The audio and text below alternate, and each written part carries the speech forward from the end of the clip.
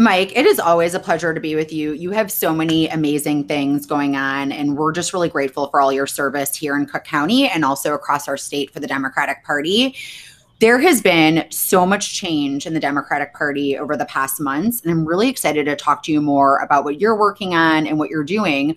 Can you tell us a little bit more about the changes that have gone on? I think most of us know that Robin Kelly is now the head of the party. We don't really know what that means. So give us the scoop. What's happening and what are you working on right now?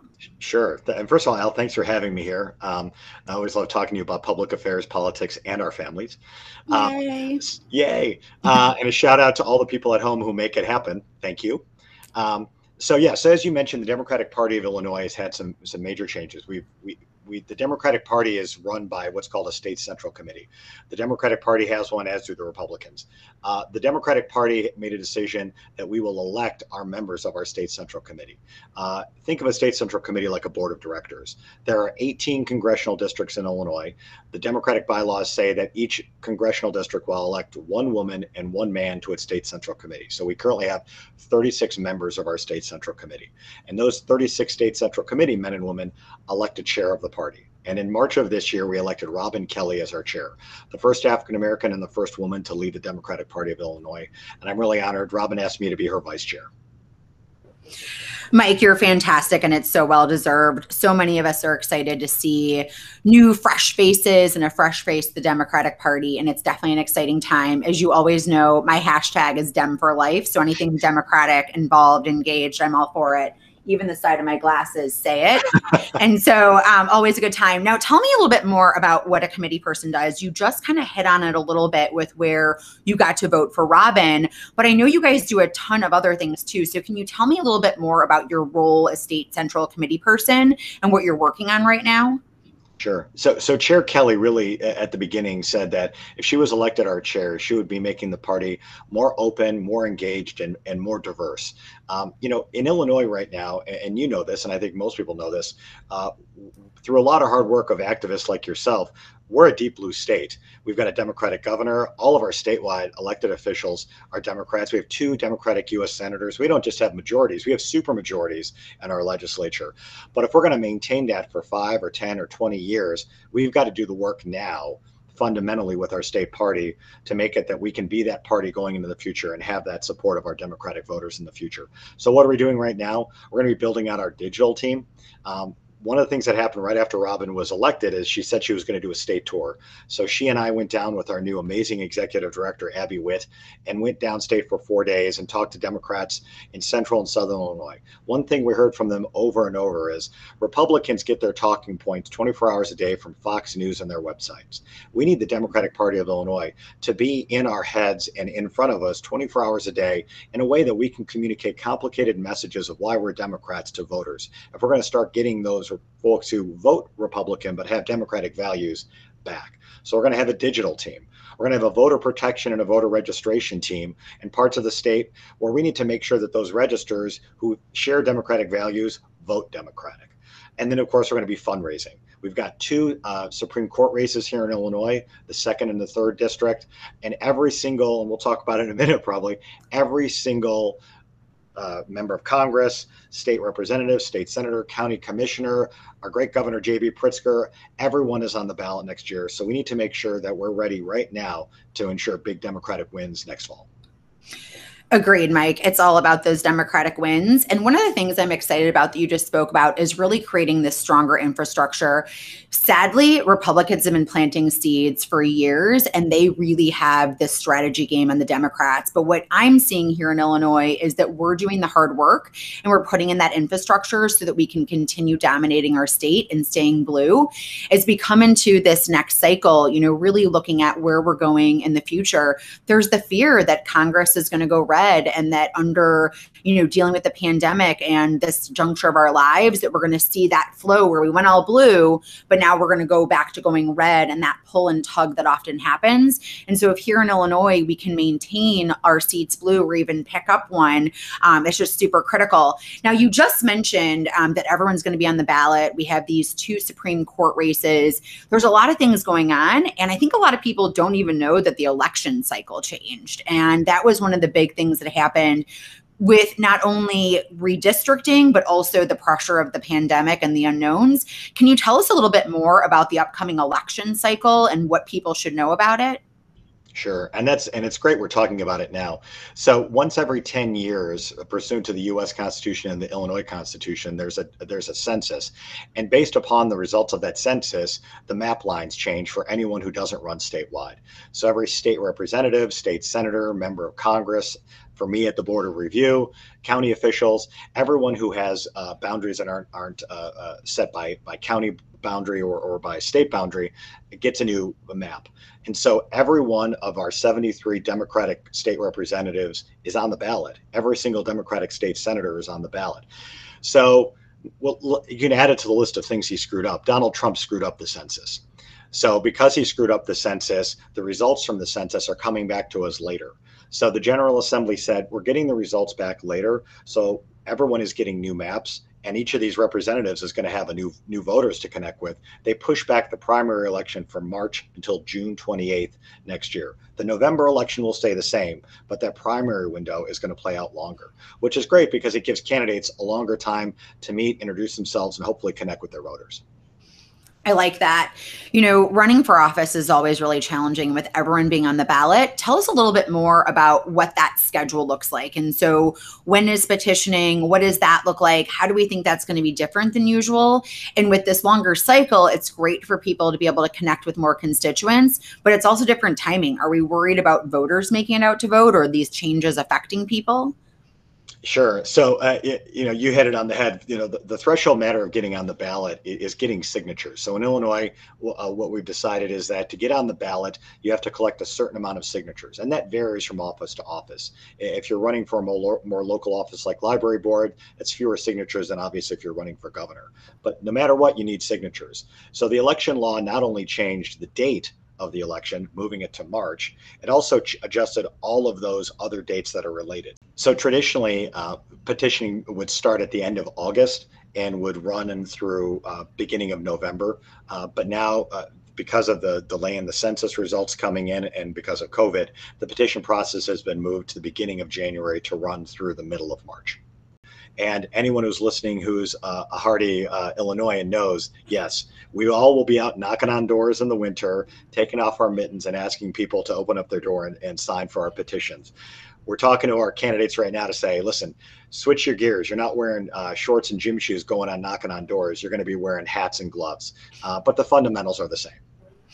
I love it. Well, I'm sure Costco is going to be selling lots of those hand and feet warmers, of which always come in handy anyways, but now specifically for candidates.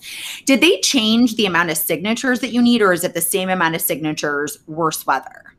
Great. So actually, they did change it. So in light of the fact that we're still in a pandemic and it's just really harder to collect signatures, a lot of folks don't want to open up their door and talk to a stranger, even if they understand that person's running for office and they want to support that person being on the ballot.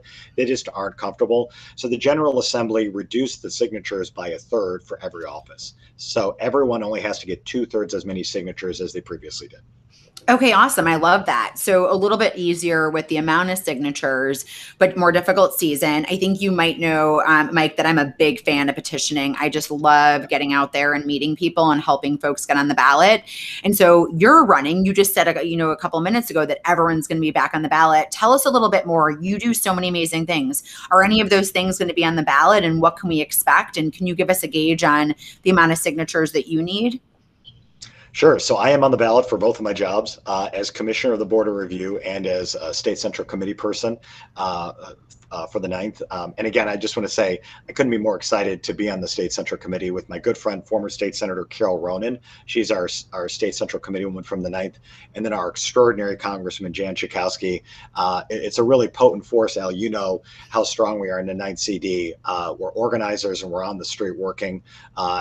Alexander, we're all familiar with the Edinburgh wagon of you and the kids going around knocking on doors. We've all seen it. God bless your poor kids because they've been brought up knowing how to notarize a petition. Children should not know how to notarize petitions until they're older. But it's the same function that we're out there. So the fundamentals of being out and campaigning are going to be the same for me.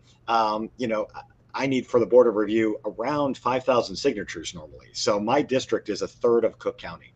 I have 26 wards and 6 townships. My new map that the General Assembly gave me moves the lines a little bit, but the fundamentals are the same. I go from New Trier Township at the County Line Road all the way down to the southwest side of Chicago. I have the northwest side of Chicago. I did pick up some of more of the northwest suburbs. I push into Wheeling Township now, but the fundamentals are the same. My district reflects the diversity of Cook County, so my staff and my operations do as well. When I came to be a commissioner at the Board of Review, you needed a paper form to appeal your taxes, and it was only in English. So we had it translated into Spanish, Polish, Korean, and Mandarin. And then I started hiring staff that reflects those communities. So I have Polish-speaking, Spanish-speaking, Spanish, Mandarin, Korean staff, and then we work with community groups.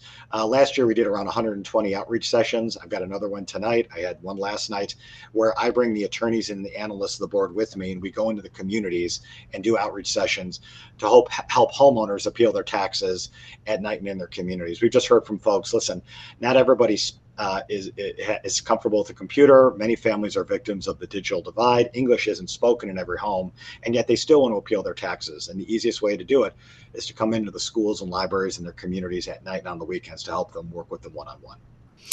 I love that, Mike. And thank you for seeing through that, diversity and equity lens. It's super important.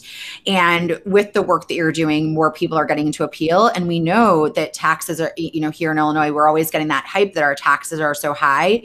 And so any help that can be had on property tax is critical. And I see your events all the time. We're just all so grateful that you're providing those resources to the community and in multiple languages. And we're excited to see you on the ballot, needing only 2/3 the amount of normal signatures. And I just can't wait to get out there with my kids. And yes, my kids do know the rules to notarizing and that it's an adult only activity, but they can ask and help. And my kids like to compete for who rings the doorbell. And so we get in our steps by racing into the doorway. And my youngest, Jack, who's literally been campaigning since he got out of the womb, he's been known to let himself into a house here or there on accident. And so we're working on that with him still. It can be challenging sometimes, but practice makes perfect when it comes to petitioning. And so we're excited to see you on the ballot and help you with that. Okay, and then for our last question, my favorite question. So as you know, Mike, I'm just all about engaging kids and family in politics. I think that when we raise young Democrats, this is really the route to go. And this is really where we can see that momentum in the years to come. And so tell me a little bit about your family and what you guys have going on. And then I want to know your best parenting tip, especially any parenting tips you have amidst this crazy COVID pandemic. Sure. So I'm really lucky. My wife, Erin, and I just celebrated our 20th wedding anniversary. And Erin is amazing. She's an architect. She ran the Public Building Commission of Chicago for about 10 years.